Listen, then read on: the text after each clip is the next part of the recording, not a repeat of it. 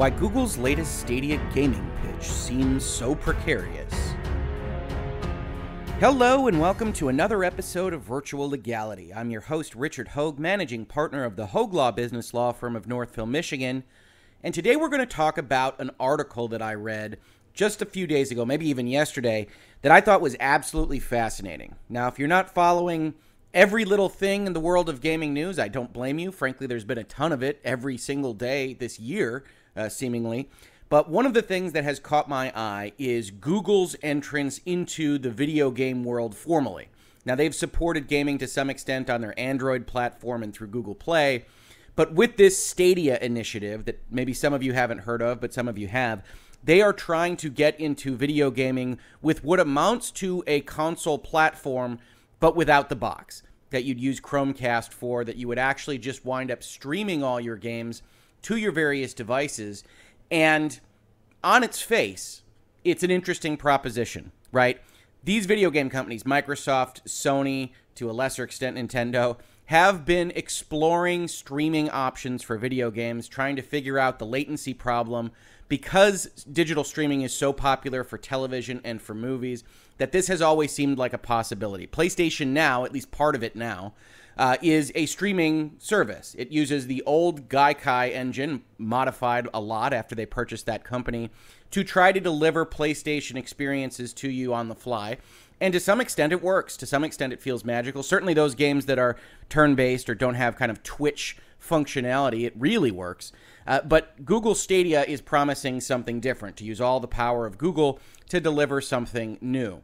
So there was an interview with Jade Raymond, who's in charge of making games for this thing in game industry, and I want to talk about that. But first, I kind of want to talk about what Stadia is, why I think it's in such a difficult position after I saw the Stadia Connect, I think they called it, back in June, and just kind of give you the overlay of what we're talking about before we get into why I think the latest interview also gives me pause, also makes their messaging seem problematic, not just because of what they're saying, which maybe isn't that difficult to understand or even to believe at the outset, but because of the environment in which they are saying it, which is especially in respect of the last console generation, and in that generation, what the Xbox One was originally trying to do and what it was pitched at. So without further ado, let's take a look at the Stadia here. You've got a kind of typical modern Google web page that has a lot of white space. It doesn't say much. Introducing Stadia Premier Edition. Here's a picture of the controller. Play Stadia with Premier. Get access to Stadia. Get 3 free months of Stadia Pro. Combine it with the Google Chromecast Ultra so that it goes on your TV. Use it on your other devices. Doesn't really say a whole bunch about what this is. Again, kind of an Apple approach here, the magic of technology. Don't worry about a lot of the details here. We're going to deliver games to you on a streaming basis right to your TV. You let us do the heavy lifting. You don't have to worry about it. And then you get most of the stuff down here in what we might call the fine print, the legalese, that if you follow Virtual Legality, you know I love. I love reading this stuff. But even here, it's kind of confusing. So I'm actually going to pull up a Twitter thread I did about this when it was first announced a couple months ago. But one of the things that pops out here is it says, Stadia Pro 3-month trial offer open to those who purchase the Premier Edition, which is essentially kind of the beta early access. Offer must be redeemed within 1 year, et cetera, et cetera. At the end of the trial period, you will automatically be charged the standard subscription price for Pro, which is not entirely clear about what that means from the website. You can cancel your trial, no charge. You will lose access to games unlocked in the subscription, which also isn't fully described. And that's where this gets a little bit difficult. Google has been fairly opaque as to how this entire business model works. I don't think it's impossible to understand, but it is kind of a multi-tiered thing. So a lot of people wound up asking about it first immediately after the Connect. And I think now that it's kind of a real thing, it's coming out in November, you're having more and more of these articles talking about it. What Stadia actually is kind of important to the discussion. So I'm going to read to you from my thread here in June of this year because I think I did get exactly what this thing is, and I think it's useful for the entire discussion. So it says, okay, so Stadia's messaging was muddled enough. I've seen a bunch of people saying things which appear to get the model wrong, and this is Google's fault more than theirs. Here's the deal as best I can tell. And after I looked at all this and we talked to a bunch of people on Twitter and various other places, this is the model. Stadia is a digital game seller, really licensor if you follow Virtual Legality, but we're not going to get into it. forget subscriptions for a minute. When they talk about subscription services and Pro and everything else, if you want to play Assassin's Creed on Google Stadia, you buy it from Google. And what has essentially been revealed now since then is at full price. You're buying this at full price just like you'd buy it from any other digital retailer. Presumably they will have sales and things like that, but you're buying it as a full price game. Eventually, when the founders period has ended, the beta period here, that purchase will be enough for you to play your game on the Stadia portal whenever you want. So right now, they have it essentially as access. You have to buy this $100 plus package to get access to the Stadia portal, but eventually it's just going to be a website. It's just going to be a portal that you can go to, and you can play the games that you've purchased. And that's not now, but it will be eventually. But those games that you've purchased are limited. They're going to be locked to 1080p and 60 FPS. That's resolution and frame rate. And what Google has said is that they can go a lot higher, right? They're using all those fancy Google computers in their server farms or wherever, and they can go a lot higher. But you're locked to 1080p 60 FPS, even though you've purchased the game, unless you also buy a subscription service for what they call Pro at $10 a month that unlocks it to a higher resolution. I think they mostly promise 4K here and potentially higher frame rates. So you pay them $10 a month for Pro. So really, Pro is like paying for a bandwidth premium from Comcast or whomever. You are paying to get access to better performance. And in order to give a sweetener for Pro, they are adding what they are calling the library of games. So if you see reference in Stadia ads to Destiny 2, that is in their library of games. That's the first game in their library of games that if you subscribe to Pro, you get Destiny 2 for free. Destiny 2 being an interesting example here because most of Destiny 2, as it originally stood now, is free. Now, that wasn't known, or maybe was just recently known when Stadia first announced that Destiny 2 would have this relationship, that Bungie was going to take it and make it a free-to-play type game with add-ons. So what you're getting from Stadia is essentially all the add-ons, but Destiny 2 you can access from Steam right now or wherever you want for free. It's called Destiny New Light. So that's of a limited value in and of itself, but the overall idea of a library of games, absolutely fine. Good to have a sweetener. You don't get to keep those games when it lapses. That's the one area I didn't know in this thread, but that is shown in the fine print in the Stadia site itself. So adding more complexity to the proceedings, Google has made it a requirement that you get one of these founder bundles, or I think they also have a founder's follow-up bundle called Premium Edition or something like that. So it's like expensive early access, and that's what Stadia actually presents. So looking at it from a kind of business proposition, they're trying to hit a very small target, right? They're trying to hit a target of people that want instant access to AAA video games for the most part, these third-party big things, Destiny, Assassin's Creed, these are the things that they've pitched it on. They want this access, but they aren't willing to pay what is not a nominal price, but a fairly low price here at the end of the generation for a PlayStation 4 Pro even, or an Xbox One X. They don't want to pay that price, they just want to get the games, and maybe they're willing to subscribe for $120 a year or so to get it in 4K. Maybe they're not. And this is all, of course, assuming that the technology works, that the technology works perfectly, really. And I think we can assume that for the purpose of this video. I don't know that that's necessarily going to be the case. I have my doubts on that, although I would love it. I love technology. I love to see the magic happen. And I have no doubt that Google has enough money to throw at this thing that if there are solves to be found, they can find them.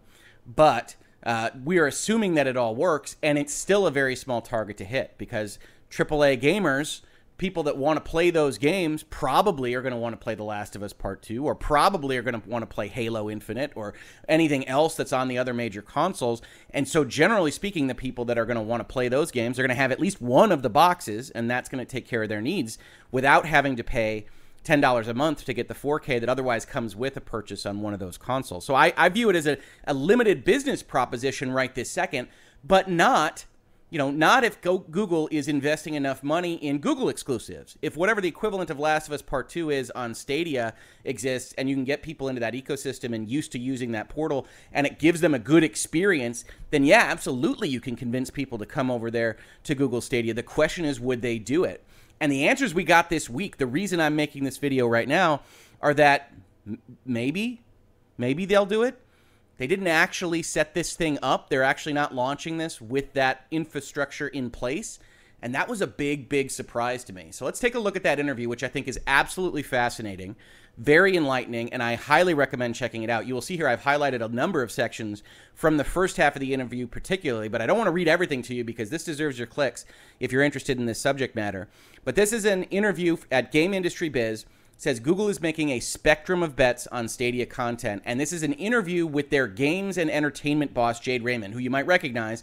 She has been around the gaming industry for some time. And she had a number of interesting things to say about where they're at right now, what their plans are, and the way she frames these things is exactly the way when we talk about messaging and virtual legality, or we just talk about reading news articles, it's exactly the way that should probably frighten you if you are thinking about investing in the Stadia ecosystem. Because we talk a lot about in virtual legality that you're only ever licensing software, but to some extent, Microsoft and Sony aren't going anywhere anytime soon. And when you license a movie from Vudu, it's backed by Walmart.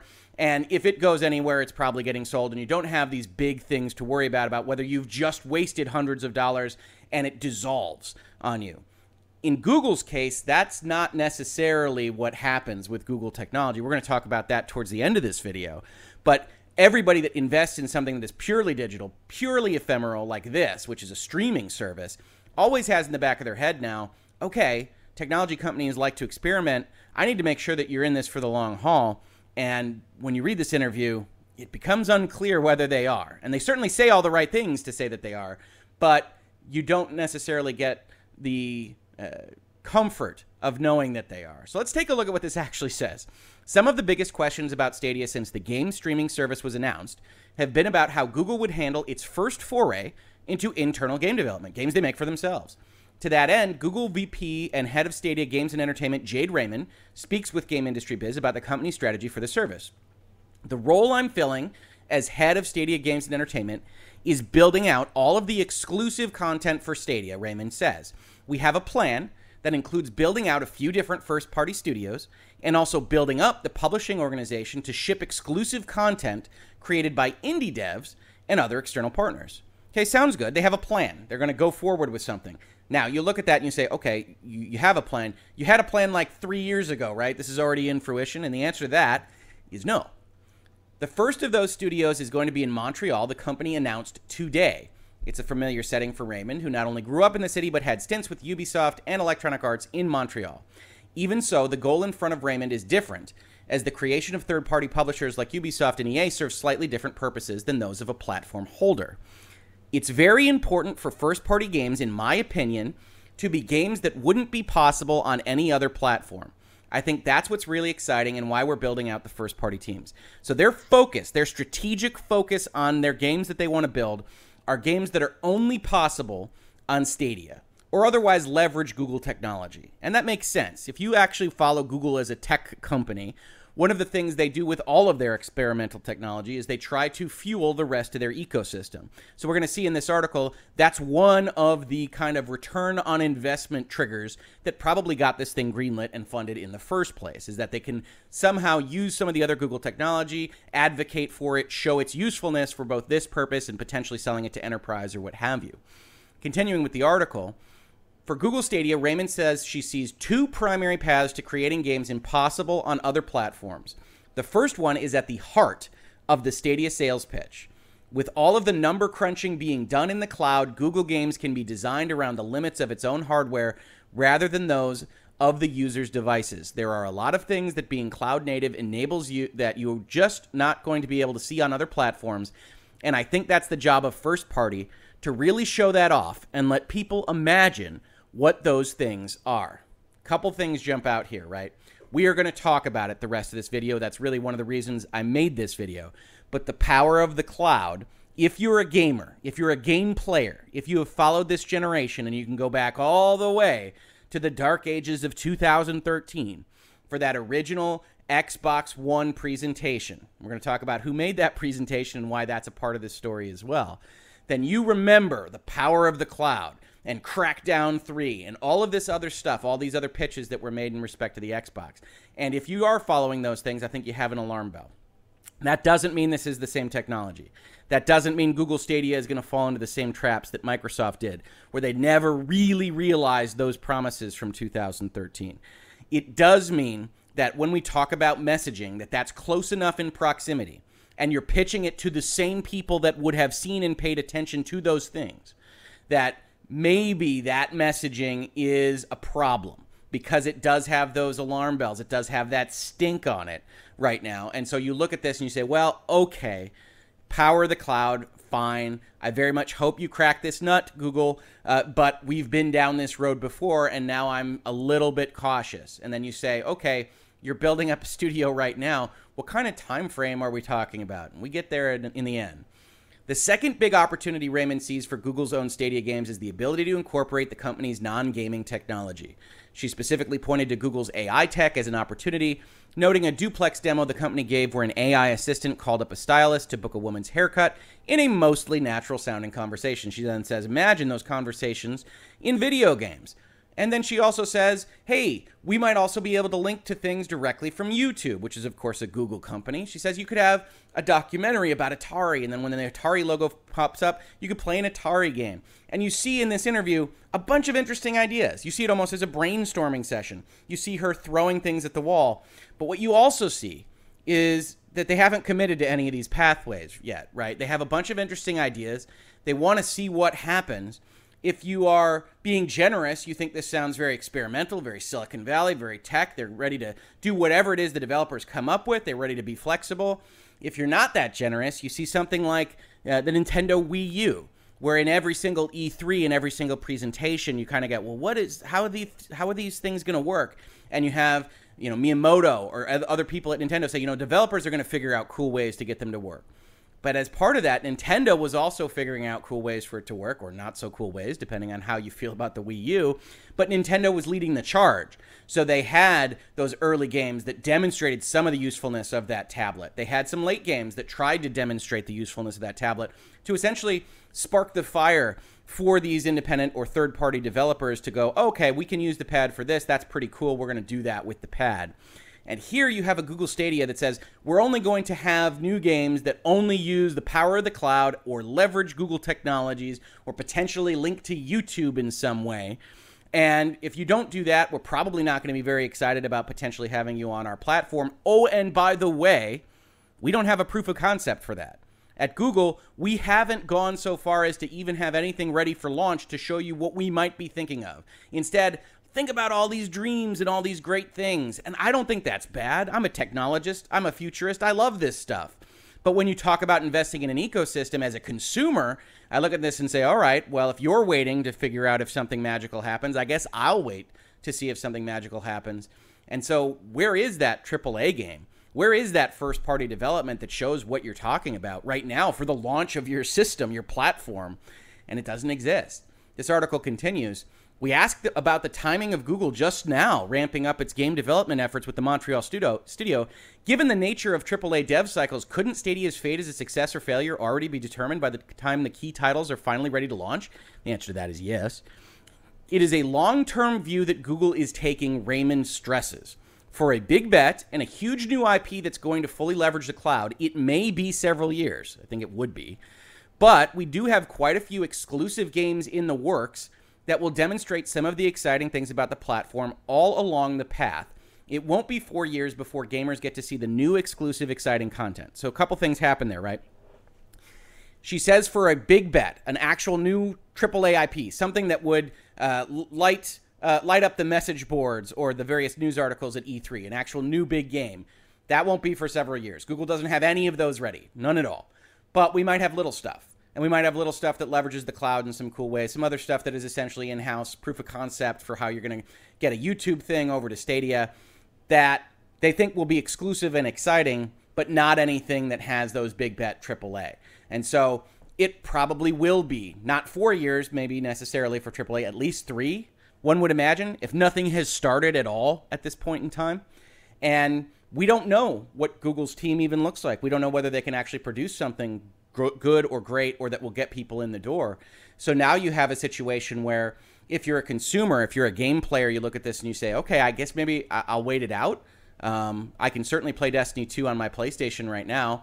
I can certainly play Assassin's Creed on my Xbox right now.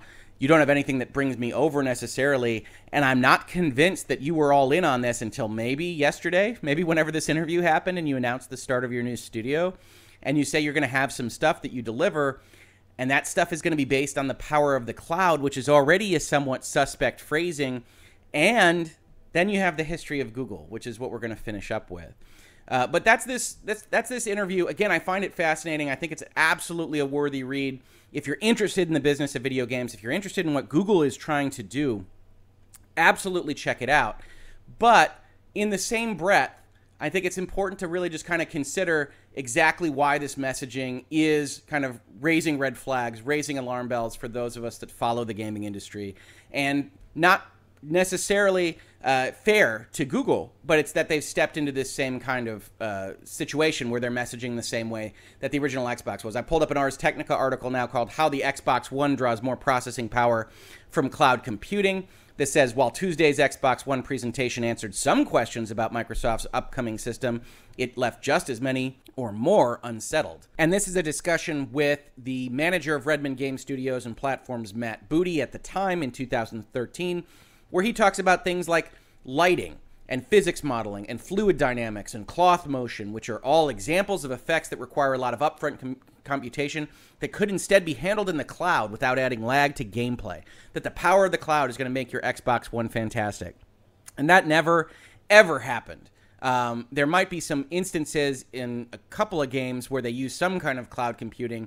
Off the top of my head, I don't know of them.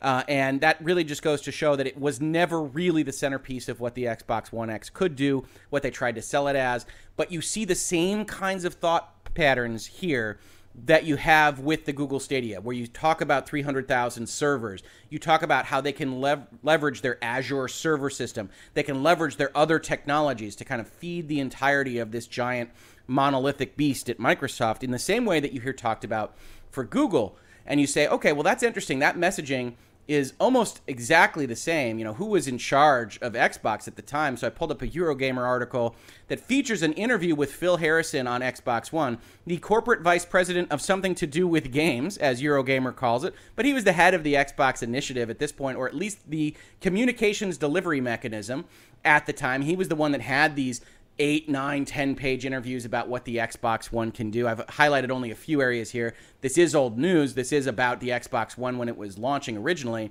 But look at the messaging here. But what I think Xbox One does is take the power inside the living room and support it by the power connected by the cloud. So we can do computational CPU work in the cloud to enhance the experience.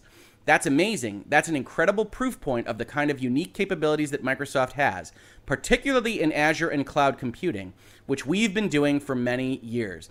And this article goes forever, and Eurogamer actually takes a slightly confrontational stance against Phil Harrison, which is interesting. You don't see that now very much in 2019, but you have him referencing computation that is done in the cloud, multiple devices, multiple screens, ad infinitum, what they are doing with their enterprise software, and how enterprise can inform the Xbox and how Xbox can inform enterprise, and it can all work together in one glorious union. And you say, okay, Phil Harrison, that's super interesting. Obviously, the Xbox didn't wind up doing so well against the PlayStation 4. It did fine. The Xbox is fine, but it's selling something like half of the PlayStation 4, with the Switch doing perhaps even better, certainly faster right now in 2019 than either of those systems is doing. But you say, okay, Rick, what does that matter? Sure, it shares the messaging. Phil Harrison, okay, it's slightly antagonistic against Eurogamer and about what he's being asked. And then you say, okay, let's take a look at this article from Variety. The head of Google Stadia discusses the reality of its dream, and we look a little bit further and we see in an interview with Variety, Phil Harrison, head of Stadia, talked about the promise of Google's tech, its philosophical approach to gaming, unanswered questions, and when the company plans to lend a bit more reality to its pitch in the way of hard facts. This is the same guy. This is Phil Harrison, the guy behind Xbox One, is now the guy behind Stadia, and this isn't to disparage him. This is a completely different technology than what Xbox One is, and this might have always been his dream, and now he's got the technology that can make it work. Absolutely. This is the point of this in the video is just to show the reason you're seeing this messaging alignment, the reason you are seeing all of these same kind of red flags that go with what we experienced in 2013 on with the Xbox One, is because it's the same guy. The same guy is running the Stadia initiative at Google. And somewhat unlike Xbox, one of the other problems that goes with this kind of adoption of Stadia, now that we know there aren't going to be any significant exclusives for years and years and years, now that we know to the extent they are getting exclusives, they're going to be primarily indie or small game based, they're throwing things at the wall to figure out what exactly is going to work. And maybe that's not a bad idea. I actually am pretty sympathetic to the experimental kind of vibes from a tech company trying to figure out what's going to work on their system. But at the same time that they're trying to figure out what's going to work, there's an option there that nothing winds up working terribly well. And they're asking people to invest in that system when Google pretty regularly terminates its technology experiments. This same week where they're trying to start selling the Stadia and having these interviews, they announced that they're cutting off Daydream VR. This started in 2016, was Google's swing at a proper phone-based virtual reality. And they said, it's just not working out. And the quote they actually give, they said, "We saw a lot of potential in smartphone VR." I would say they see a lot of potential in Google Stadia. Being able to use the smartphone you carry with you everywhere to power an immersive on-the-go experience.